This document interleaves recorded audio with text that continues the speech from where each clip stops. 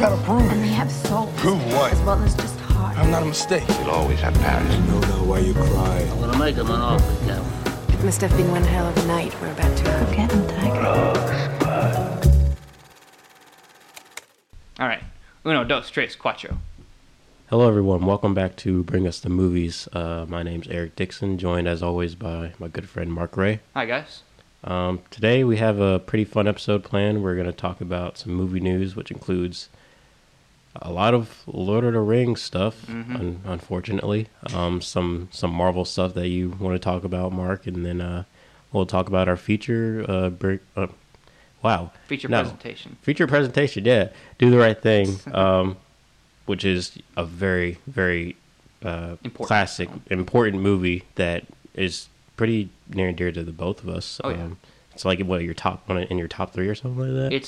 It's number 7 in my top 10. It's right. It's number 8. Number 8 is Parasite. Number 6 is Memento. And between those is Do the Right Thing.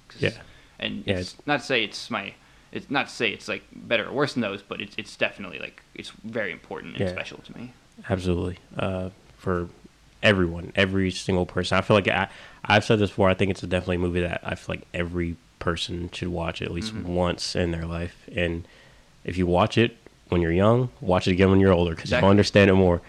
But so we're gonna talk about that. Do you have any updates on your working title? Or? Yeah, it's a little bit of a left turn. Got some just discussion about some little editing projects I got going on. I've taken a little bit of a break from the script, not giving up on it. Just it's good to as a filmmaker who's a jack of all trades. It's good to practice every technique in the film book arsenal. So yeah, absolutely. Because you don't want to be a jack of all trades, master of none. So yeah. All right, let's get into it. Well, sorry. Before we, I think this episode we're going to be introducing a new segment, the That's right. ABQ, Answers Before Questions, which we mentioned, I think, last episode. Yeah, it'll be a good one. But yeah, so totally slipped my mind. Sorry about that. Yeah, absolutely. So we got a packed episode. So let's get into it. First things first, we got Warner Bros. Or news from Warner Bros. Which they've been making some questionable decisions lately. To add to that list, we have some more Lord of the Rings stuff, or maybe I should say Lord of the Rings movies specifically, because they've put out recently The Rings of Power, which was a series, and then I think they're doing an animated series soon called Lord of the Rings: The War of Rohirrim, I think it's which is slated for I think next year. So it's. Listen, nobody understands the lingo of Lord of the Rings, guys. The first 3 Peter Jackson movies kept it simple: Fellowship of the Ring, Two Towers, Return of the King. People understand that shit. They don't get this Silmarillion or the Rohirrim or I'm sorry, I'm not making fun of elf talk. I'm making fun of Hollywood right now. Yeah, it's weird. It's very strange to me that because Lord of the Rings was this thing that. I mean, you had the Hobbit movies, of course, right? Yeah. Which people felt so-and-so on. I have nostalgia for them, but no. I mean, I only saw Desolation of Smaug, which I thought was all right, but yeah. And I like the Lord of the Rings movies, but I always thought it was one of those franchises that were like, okay, this is cool. You got your books and then you got your few movies. And that's it. Right, and then Rings of Power came out, which I haven't watched, so I can't say anything about it. But then they put out this news, and I'm like, holy crap, they're going to oversaturate Lord of the Rings. Nothing is safe, guys. This is only good news to me, actually. And you want to know why? Because it means they're going broke. Because that's only.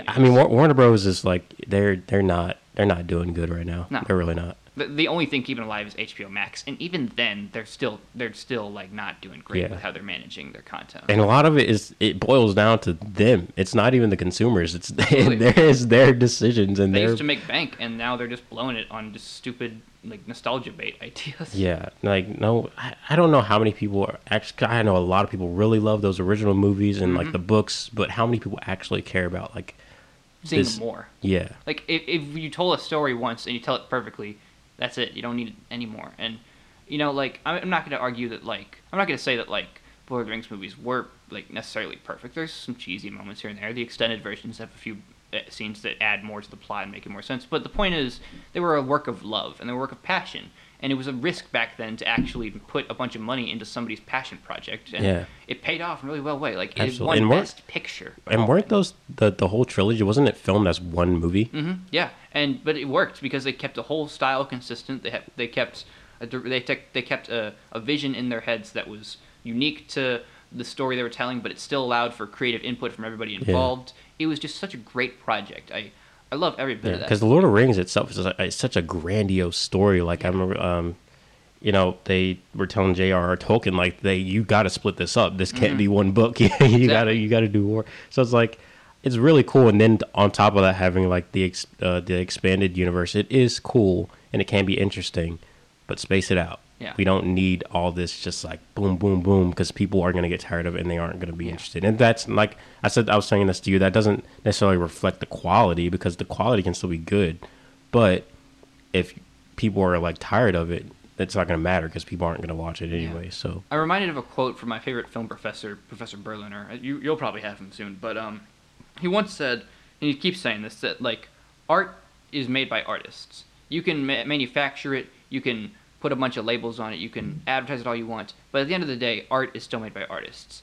And it's not made by studio businessmen or engineers or technicians. It has to be an expression of the self. And that's what the bottom line boils down to for me, is where is the intent? Where is the heart of the story? And I don't see that in a lot of mainstream cinema nowadays. I have to go out of my way to find it, which is why I always encourage people to watch indie movies and non-mainstream stuff as much as they may make fun of me for it, because there's value in those things. Yeah, absolutely. And it's like because for a lot of people, like the mainstream stuff is the only stuff that exists. It's like people look at you like crazy because you don't watch like mainstream stuff, and you're just like, what? You're a film major and you don't watch this movie? And I'm like, no, because I'm too busy watching all this other cool stuff that you don't know anything about. I'm too busy having fun. How about that? How about them apples, huh?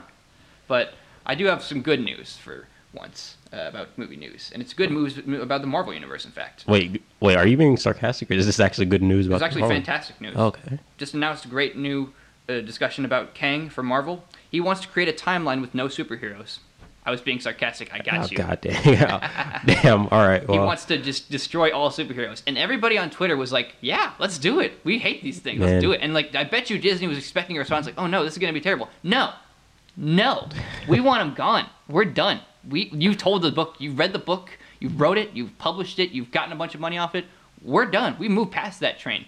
I mean, maybe the box office dollars don't reflect that, but you know what?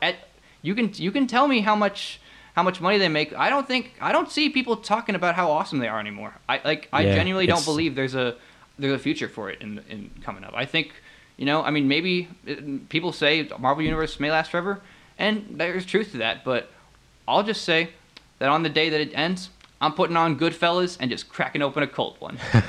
Hey, speaking of, I'm wearing a Goodfellas shirt. I didn't even notice that. What are the odds? Wow. I swear, I actually didn't notice that. Like, that's not me trying to be funny or anything, but all I'll say is, what's Kang's actor's name?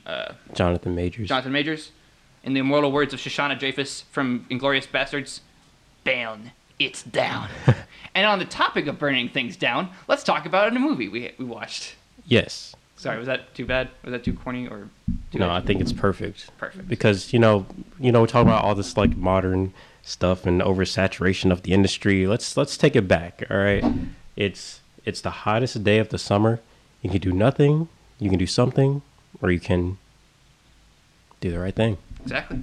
Let's talk about Do the Right Thing. One of the best movies ever made. I mean, where do you even start with this? It's a lot to unpack. You go first.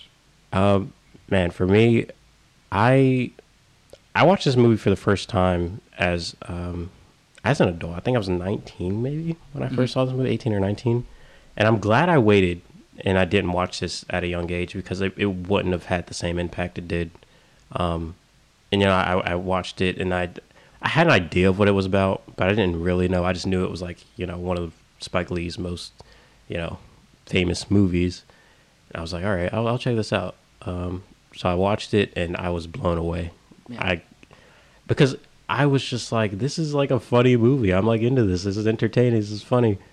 And then it gets so serious. It gets so serious. But the thing is, the whole thing is very serious, because it's a meta commentary on racism in America. And the sad thing is that this movie came out in the 80s. It was, and it's still so relevant. Yeah. Spike Lee himself said it's sad how relevant it is. It's so Let's start like from early on. You know, you have Mookie, main character. He's living in Bed-Stuy. He's just, you know, trying to get by, much like everyone else in the neighborhood, just living their lives, doing their job. People in America. Exactly. Trying to get by. And you have the Sal's Pizzeria, which is, you know, this pizzeria on the block that, you know, everyone goes to. It's kind of like a haven. People hang out there. It's nice. But there's one little problem. Well, not a little problem. It's a massive problem that infects America, and that problem is the systemic racism. Right. What was it that she had said in Buck and the Preacher? It's like a poison soaked into the ground. Yes, yeah. Exactly. And this movie is like like fighting that poison. It's like trying to find an antidote. Yeah, and this movie is scary, you know, because it's real. Racism is very nuanced, and you know, these people that you look at and you're just like, hey, you know, this guy's cool. He's down. You know, as Mookie says about Vito, he's like, he's down, man. He's down. The wolf in sheep's clothing is the problem. Exactly, and you just never truly really know, and that's because Sal, he's like, because like the thing I've heard about like Sal is that like Spike Lee wanted to like start him off as like kind of like an okay character, but as time went on and the movie progresses, you see more and more of his hatred, and you see more and more of his real side. And that's like, and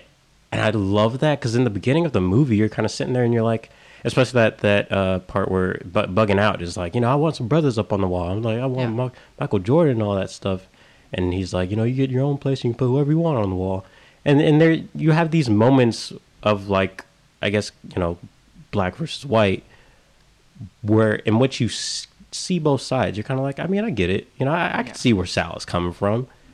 But then you know, over time, you're like, hold up, this is actually like, no, this is pretty one-sided. One of the more interesting and really, it's a choice. I'm not going to say it may offend some viewers, and it's understandable. But the choice that always really just caught me off guard the first time I saw it, by a landslide, was the scene where all the characters spew the racial insults in the fourth wall break. Because that's like a hard scene to watch. It's like they're spewing out the most hateful, like just cruel things about other races. They're saying stuff that's anti-Semitic, racist, that's homophobic, that's xenophobic. It's so much just hatred and just resentment. And what as the critic, what's his name, Michael, he's of Crash Course History.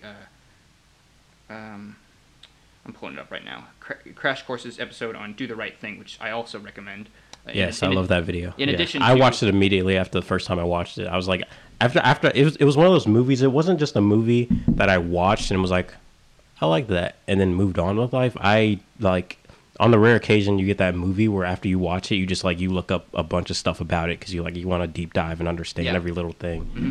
Michael Aranda, that was his name. He said that like it shows, to kind of quote him, he said, it shows like that this community, however harmonious and eclectic it may seem, is deeply and perhaps irrevocably fractured. And that's such a profound like commentary on America. It's so specific, but despite being broad in its scope in like how it addresses racism, it's also very specific to Brooklyn and to Spike Lee's like personality and his culture and his upbringing, because like it shows you like so much of how he views the world, and it shows you how like angry he is, and but also how universal that anger is to people who are just suffering. And right. And one thing I really appreciate about Spike Lee is that he didn't make this. He could have easily made this a black and white movie. Yeah, it's not that, because racism is never that. It's always bigger than black and white. Yeah, and you know, even like making, you know, Sal, you know, Italian American, because Italians, you know, do their white, but to their ethnicity, they experience like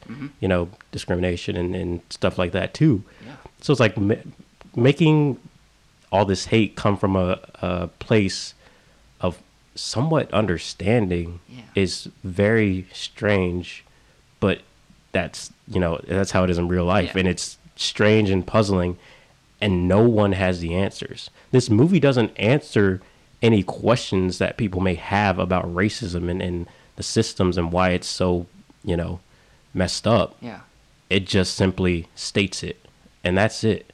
It's not, you're not gonna find answers in this movie. There's catharsis at times. If anything, you're probably gonna walk away with more questions piled on. Yeah, there is catharsis at times, like with the burning scene. But even then, like right after that, it cuts. I didn't know. Like I knew some of the plot lines. I didn't know. Here's what I knew and didn't know. I knew that like it was a movie about a neighborhood block that dealt with racism, and I knew there was going to be a riot at the end. I had seen the shot of Spike Lee chucking the trash can into the thing. I knew that was coming. I didn't know how it started. I didn't know, spoilers, that it was caused by Radio Raheem's death at the hands of police and Sal. I didn't know that it was going to be this like angry. But I didn't, and I also didn't know that wasn't the end of the movie, because right after the riot scene, there's a scene the next day. It's the only scene besides the main day you're watching this movie in, besides from the title sequence. It's the only scene that takes place the next day, and it's the town picking up their pieces and Mookie trying to collect his money from Sal, even though he's just burned down his pizzeria. Sal is, angry about this. I mean, I'm not going to say understandably, because Sal's an ass, but the thing is, there's a really interesting point. Again, I quote my Professor Berliner, who quoted a critic I unfortunately don't remember the name of, but he said that there was a common trope in Hollywood to create these movies about like racial reconciliation, like The Help, Green Book, and Driving Miss Daisy, which generate a bit of fair amount of controversy because they're so sentimental and like have this worldview where racism can just be fixed. And a lot of those films have this idea that like the white person just has to pay for the black person to be there to like help them out and stuff and make them a better person. But Spike Lee turns this on its head right at the end when Mookie asks for his money and Sal is just chucking it at him. He's like, "Fine, you want your money? Here you go." He just crumbles up into a bunch of dollar balls and just chucks them at him. But then Mookie gives it back, says, "I don't need all this. You pay me back the next day." And somebody once said, in that critic, this is really interesting, he said, the reason he does this is because despite all of what Hollywood will tell you with these racial reconciliation films, Mookie can never be paid enough by Sal to be Sal's friend. And that's absolutely so like striking to me. That's such an interesting way of like looking at like how racial identity and racism have kind of evolved over the past few centuries in America. It's just, it leaves you with so many just thoughts about the state of life, and I honestly have never seen anything like it. Yeah, absolutely. It's a movie in which you really, it's bittersweet. Yeah. Because it's a very good movie.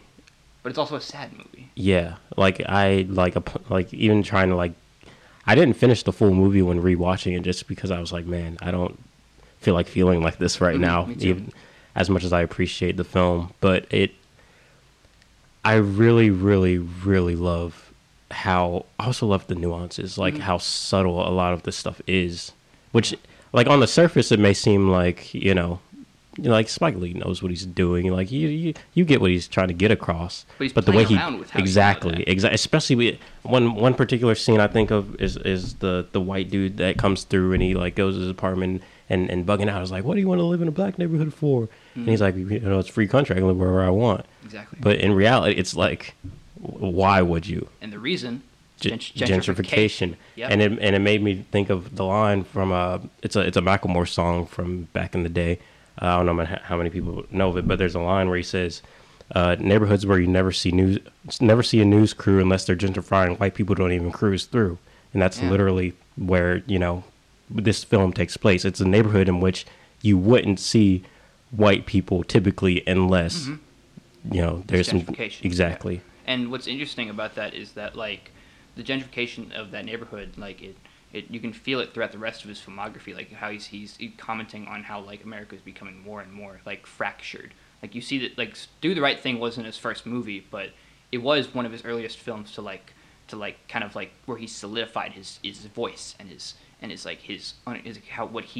how he viewed the world. And if you watch the rest of his filmography, except Old Boy, you can like evolve. You see how like his understanding and his perspective on race it keeps changing. But it still remains like steadfast in its vocal distaste for racism and its commentary on black culture and black identity.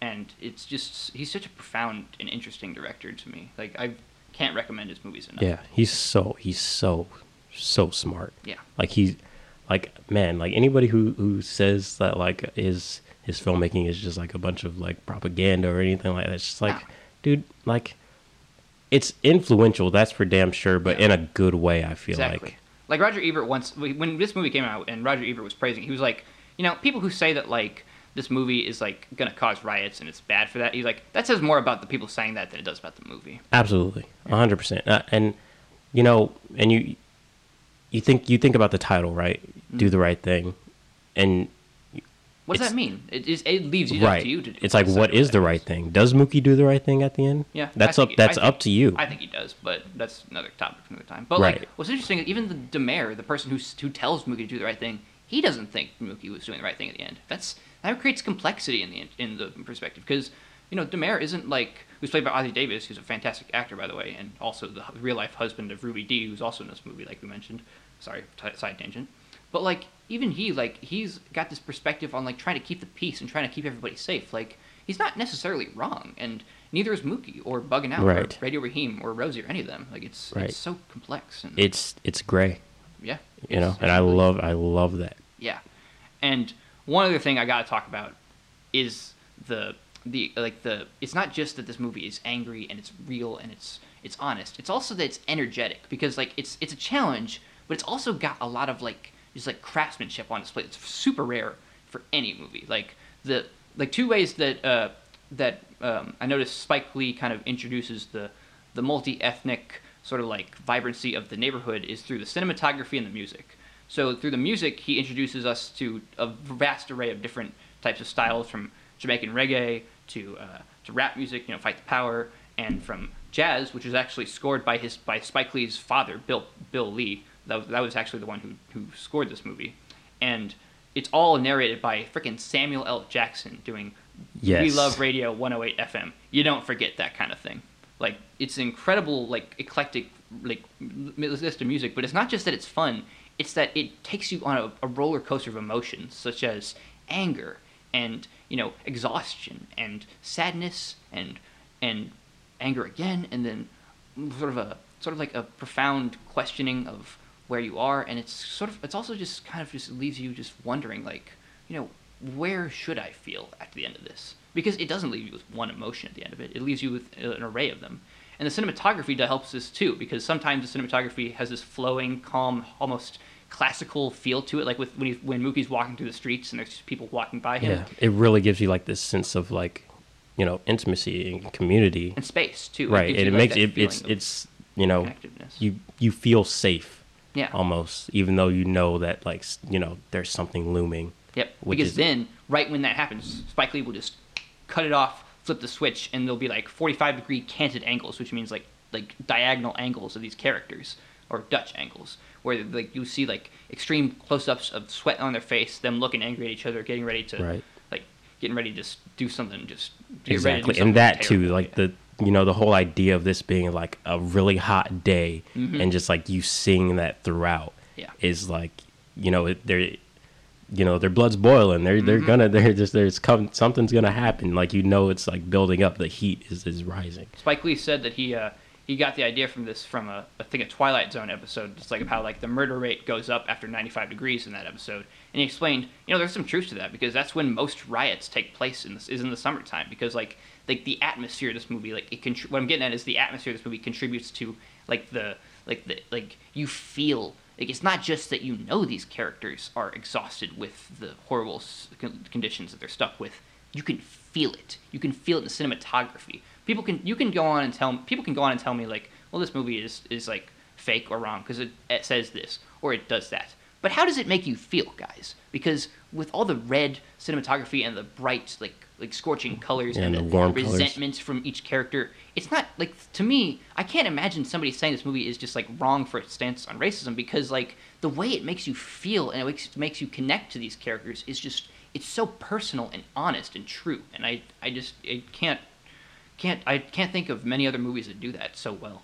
Yeah, and I think where that's coming from is a place of like, people don't like the way this film makes them feel simply because it is real. It's challenging. Yeah, and it's like they don't know how to grapple with that. Yeah, but that's the important part of it. And there's if nothing else, it's still important in the history of cinema and black cinema, and people trying to like make a voice for themselves. And like this movie opened up a lot of doors for its actors, its directors, other directors, other artists. Like it's such an important landmark. And there's one scene before, and I don't know if we'll see. We'll keep talking about it if you want. But one scene before we talking about it is the scene with the love and hate rings on Radiohead. That is one of my favorite scene in the whole movie, and it's one of my favorite scenes ever because it's such a simple scene. It knows it's special, but it's like we're not gonna make a big deal out of it. Like you see how like he's talking about the imbalance in the world between love and hate, and like how it's a constant struggle back and forth. And you hear him just like Bill Nunn just gives a phenomenal performance in that part. And like you can feel in his voice how like he's a true believer in this. Compared to like the movie, it's a remake. Like that scene is a remake of Night of the Hunter, where it's a person lying about it. It's so telling because that in that movie, it's like it's a scene about a guy explaining like it's like a murderous like guy just trying to explain his like fake motives to people. Here, like Spike Lee flips that on his head, and like instead of it being like an internal struggle between a man's deranged convictions, it's about the external struggles that just divide and separate us. I'm quoting a video I made with you, Eric, a while back. But anyways, the point I'm getting at is that like he packs it with so much meaning and profoundness, and then the camera just returns back to the two shot of him and Mookie Mookie's like, "Yep, guess so." Like that's it. Like that's so cool to me. Like he just did one of the most profound things I've ever seen, and Mookie just like doesn't know what to make of it. Like that's the director doesn't even know what to make of it. Like right, dang, like I was dumbfounded when I first saw that because it was so good. I was like, wow. And that's how it is. You're like you don't know what to make of it. Typically, that's that's how it is. Yeah, great movie. Yeah, absolutely. Yeah. Wow. And also, it's so great that it's literally the only movie that has a street in New York named after it. Guess which street that is? It's the place in the movie. Yep, Do the Right Thing Way, which I would love to visit someday. I want to too. Maybe we'll go, and maybe next time I'm visiting New York City, I'll go or something like that. Yeah, definitely should. Yeah. Take pictures. Yeah, just not in like a tasteless way. You know what? Yeah. You know what I mean. You know what I mean. Anyways, all right. That was a pretty good discussion. Probably 10 out of 10 movie. Absolutely. Yeah. Oh yeah, for sure. And I'm not a huge fan of numbered scores, but I'll give this one 10 out of 10. 10 out of 10. Come on. I know people say, and I'm sure there's people in the audience like, really? You're doing another great movie that everybody says is a masterpiece? You know what? Yeah, because this podcast, sometimes we'll talk about a bad movie, but right now, movies aren't doing great, and it's good to talk about the ones that do the right thing. That was not intentional. I did not intend for that. That was great. That was great, actually. I mean? Yeah. Anyways, what have we been watching lately? Let's talk about that. You go first. Okay. Well, as you know, or may know, Outer Banks Season 3 came out. Nice. I don't know if you've been watching it or not, but no. I've been pretty into it. I really like Outer Banks. Like from the first time I saw it, like I was hooked. I think because didn't it come out like during quarantine or something like that? Like I was inside, and I just remember watching like the whole first season like in a couple days. I was just like hooked on it. Maybe and I thought season 2 was pretty good too, but this season has really like been very interesting to me. It feels like I feel like it's been progressively more and more like an Uncharted level, like globe-trotting type adventure. Like it started off like a small scale, like Goonies kind of adventure. Now it's just getting crazier and crazier, and I'm pretty into it. It's a fun ride. You know, just kick back, relax, and just have a good time with this show. It's definitely one of those. So I've been watching Outer Banks. It's about all I've had going on. So what about you? Well, I've been watching a few things. One of them was La La Land the other day. I'd already seen it when I was in high school. It's one of those movies, like, I'm not going to say it's my favorite movie ever, but, like, it's one of those movies, like, it's like, I like to describe it as Humphrey and Ingrid coming back together after Paris and Casablanca. They remember it like it was yesterday. And that's how I feel about this movie. Like, that movie gets too much slander. What? La La Land. It gets a lot of slander? Yeah. I mean... I like it. I think it's a pretty dang good movie. Yeah. And I know it's funny that the Oscars mixed it up with Moonlight, but, like... Yeah. That's not important. The important part is that it has good music. And this time, since I knew the plot, and I knew all the intricacies because I had studied it and I had seen it in high school, this time I just like, you know what? I'm just gonna chill out on my computer, just listen to this music for this movie, listen to all the stuff happening because it's a nice ride. And in the process, I came up with the worst joke I've ever come up with. That's not a lie. You want to hear the joke? Let's do it. You're all gonna judge me for this. The man, the myth, the John Legend. I'm not proud. All right, well, it's been fun, but I think I'd head out. Yeah, I think this podcast is now over permanently because of that joke. I'm sorry, everybody. I didn't mean to disappoint. No, but yeah, it was really nice to just feel like the vibe of that movie. It's such a it's feel good, but like it knows how to be poignant about it too. Like it's like Singing in the Rain or Umbrellas of Cherbourg or something like that. Yeah, I like La La Land quite a bit. I'm not a really huge like musical guy, but I really enjoy that movie I think because it goes against what a lot of like love stories do, and I thought that was interesting because I feel like if that movie had ended differently, I wouldn't feel the same about it. It wouldn't feel yeah, right. It wouldn't be as remembered by me, you know. But like the tragedy at the end is like that's kind of, I mean it's not quite a tragedy. It's more just bittersweetness. Yeah. It's not like tragic like Radio Raheem's. Yeah, because they both end up, spoilers for a movie that came out however long ago, but like they both end up okay. They're both fine. It's just like it's just like a memory they share, and that's kind of the sadness and the sweetness of it. It's like remembering that memory and kind of expanding upon it, and it's always fun to just enjoy a movie that's like just about it's about like the beauty of art and the beauty of stuff. Exactly. And my girlfriend, she's really into musicals. Like she's the biggest musical fanatic I know, and she hasn't seen La La Land. I want to get her to watch it, but she just doesn't seem interested. And I'm like, it's so good though. Yeah. But I'm a person, I don't like forcing people to watch movies that they aren't interested in. So I just haven't pushed it on her. That's why I'm scared to show other people my movies. I'm like, I don't know. Yeah, I'm just I'm so afraid that they're not going to be into it. I'm just like, I don't want to. The thing is, I don't necessarily care that they are into it. The whole thing is, I just don't want to waste anyone's time. Yeah. I don't want to have to make them sit through a 2-hour movie that they just don't like. You guys. Yeah. I made that mistake the other day. I'm not going to say which movie because I'm not proud. And it's not a bad movie. It's just. Sometimes... Say the movie. Say it.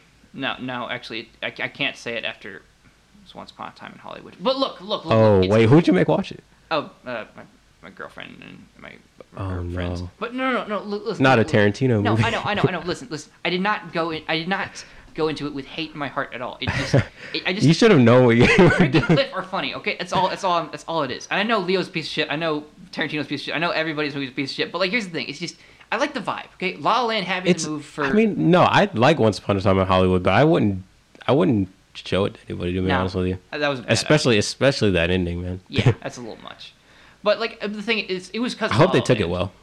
I mean, they took it okay. They kind of, The thing is, I was actually... The only reason I really put it on is because there's a person in that room, with our friends who, is, she has a crush on Brad Pitt. I was like, I got the movie for you. That's interesting. Yeah, but, she wasn't in the room. So it was a complete waste of time. So I don't of even all the Brad Pitt movies. But that, I mean, but here's the thing, because that movie is essentially a fan cam of Brad Pitt. He's driving around Hollywood. He's just listening to cool music, looking cool. That's all it is. That's most of the enjoyment. And he won an Oscar for that movie. I saw a and he gave that funny speech. I saw a funny comment the other day. It was imagine being paid millions of dollars by Tarantino to star in a movie where you cruise around LA looking cool and then get an Oscar for it.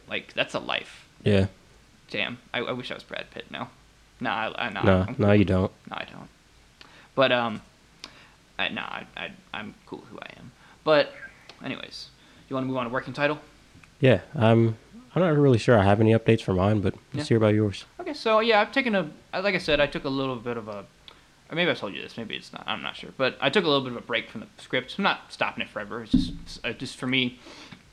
I like trying different things out, trying different filmmaking techniques out, and for this one, so what I basically did was I made a couple of trailers for my birthday movie night, and it'll be cool, these cool little an intermission between I'm doing a double feature between Baby Driver and Knives Out, and I'm doing a cool intermission where I highlight a lot of if you like Edgar Wright's stuff, check this out, if you like this movie, check out more of Edgar Wright's stuff. So do a highlight reel of his movies set to a John Spencer song, and then I do before then I showed you I made an awesome trailer. What did you think of that trailer for the movie night? Yeah, I loved it. It was amazing. Yeah, it was the rhythm, all that, it was perfect. The thing with my trailer and my style of editing is that it's influenced a lot by pop art. Stuff like the Beatles, Spider-Verse, Andy Warhol, and now Hergé. And on that note, I actually want to give a shout out to our Belgium listeners tuning in, because they've been a big support to us, and they've been a lot of help in getting this channel started. And Interestingly, one of my favorite pop artists currently is Hergé, who did the Tintin comics, which I'm reading right now. I'm reading The Secret of the Unicorn because that's like said to be the best, and it's so cool to me, like how like these pop artists like Hergé and Warhol, like they're so focused on iconography and specific pop out visuals, and like they can just take simple base things like a Coca-Cola bottle or just like a sailor or like a dog, and like they make it so visually just like interesting to look at and like watch. Like I've never seen. I'm so fascinated by pop art. That's why like so many of my movies on my top 10 list are just like pop art movies, like Spider-Verse and The Matrix and stuff like that. I can't help myself. I'm a nerd. Yeah, you are. But I mean, hey, like that the editing was great. The movies you picked are all bangers. Yeah. Have you seen Knives Out? Yeah, I've seen it. Good. Okay. But some people I know in our friend group haven't, so this will be really? This will be a fun experience. I was typically that guy. I was typically the only person in the room who hadn't seen that movie. Like the first time I saw it was with a group of people who had all seen it, and I was literally the only person in the room who hadn't. Yeah. So I was like, it was interesting, but yeah. What's cool is that actually, like one of the people I'm inviting for my birthday, Max, who's my childhood best friend, he actually was the first person I saw Knives Out with. Like I saw it in theater with him and our friends at the time, and that was actually pretty cool because I saw it the first time. I was like, okay, this seems pretty cool, but I don't quite understand the plot yet, so I'm gonna take my family and just take them to see it again. And later that week we did, and it was even better the second time. And everybody got to check that out. Yeah. And it's going to be an awesome double feature with Baby Driver first and then Knives Out. You guys want a great double feature? Check those out. Yeah, I didn't really like when the movie first came out. I didn't see it. I know everyone's raving about it, but I didn't see it because I like Agatha Christie style like whodunits. Like they're interesting, but they can. Yeah, they're fine. It's just like I feel like there's only so much you can do to make a whodunit interesting. But like Knives Out actually surprised me with how like the twist. I was like, oh, okay, this isn't just your typical like whodunit. It's one of these people. It actually had a lot of like twists and turns that were pretty interesting. So yeah, I'll give it that. The poster says, "Hell, any of them could have done it," and that makes you think. Well, obviously, like this is going to be a traditional kind of story, and even the poster represents that, which, for the record, awesome poster. But like, it looks like like a regular like it's gonna give you the goods, and it gives you the goods just in a little bit different ways. Yeah, like even as someone who watched it late, I was still very like surprised. I was like watching it. I was like, wait, this isn't going how I expected it to go at all. So I was like, it's pretty dang good. And I mean, I'm sure most of you listening have seen the movie, but if you haven't, watch it. Yeah. And watch it in a double feature with it and Baby Driver go first. Like that's a great double feature. I'm gonna watch that for my birthday. Like that's like pretty good viewing material for if you want to like. I remember Sardonicast, the other movie podcast I always talk about. They say like for their next episode to like they announce which movie they're gonna watch. So that like if you want to avoid spoilers, check these movies out. And that's what I recommend for that. And on that note, one other detail I forgot to mention. Some people I know who watch this podcast have said they are really interested in the movies we watch. And today I'd like to point you guys in the directions of the last two movies we watched for Black History Month, Do the Right Thing and Buck and the Preacher. They're now both on 4K Blu-ray Criterion, which can be found at Barnes & Noble, and regular Blu-ray as well. Not, for the record, we're not endorsed by Barnes & Noble or Criterion. We're just pointing people in the direction of some really good movies. And, just thought we'd point that out. Yeah, absolutely. Yeah. All right. Now, we got one last segment for you guys. We have this new thing where, turns out, not blaming you guys, but we don't get a lot of questions for the podcast. Again, not anybody's fault. It's just, we just got to build our audience more. Yeah, we'd like to connect with the audience. So to kind of flip that on its head, we introduced a new segment called, instead of Q&A, it's ABQ, Answers Before Questions. And on that note... Yo, 148, 3 to the 3 to the 6 to the 9, representing the ABQ. What up, biatch? Leave it at the tone. Welcome to ABQ, ladies and gentlemen. This week, we got one question for you guys that we asked on our Film Instagram podcast. We've got a question about, what's your favorite Spike Lee joint? They're joints, not movies. Old Boy doesn't count. It's a Spike Lee film. That was not his decision, I guarantee you. So we got, what is your favorite Spike Lee film? We have from Boyce Rucker, Clockers. Have you seen that one? I haven't seen Clockers, no. Yeah, me either. And Socially Desirable, the Instagram page. Hey, it's my mom. Yeah. Shout out, friend of the show. Absolutely. And shout out, friend of the show, Boyce Rucker as well. She says, man, I love them all, but Crooklyn may be it for me. I've heard really great things about that one too. I need to see that one. Yeah, absolutely. That doesn't surprise me at all. My sister and I grew up around that movie. We saw it so much growing up. Nice. Yeah, he's.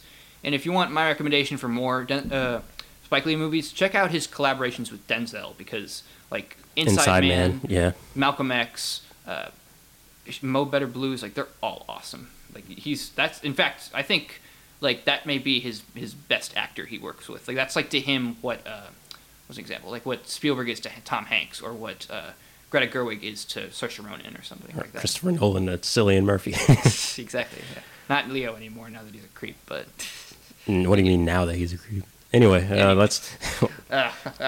We ain't getting topical on this podcast. We only do that for the days. Anyways, all right. So, is that about it for this episode? You think? I think we've made it around the same regular time, about 40 minutes. Yeah, I think we touched on everything we wanted to touch on. Yeah.